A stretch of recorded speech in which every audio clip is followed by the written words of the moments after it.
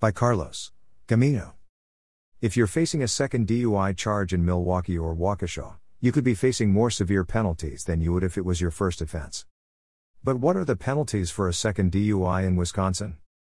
Penalties for second DUIs in Wisconsin. If you've previously been charged with and found guilty of DUI in Milwaukee, Waukesha, or any other Wisconsin city, you'll lose your driving privileges. You're also facing hefty fines, which can range from $350 to over $1,100. You'll most likely be placed on probation and you could spend up to 6 months in jail, as well. The judge has to order you to attend an alcohol treatment program. It's in the law, so there's no getting around it, and you can be ordered to install, and pay for, an ignition interlock device for 12 to 18 months. When the court is deciding on your sentence, the judge has to look at your driving record for the past 10 years. He or she will also evaluate whether there was a child under the age of 16 in your vehicle at the time you were in an accident, someone was seriously injured or killed. If you received your second DUI while your driver's license was already suspended, you're guilty of another crime, operating while suspended or operating while revoked.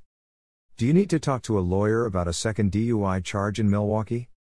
The penalties for a second or subsequent DUI in Milwaukee, Waukesha, and elsewhere in Wisconsin are serious, so for many people, it makes sense to talk to a local DUI lawyer for help.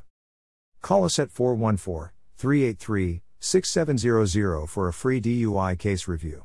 We may be able to help you through this difficult time. Carlos Gamino.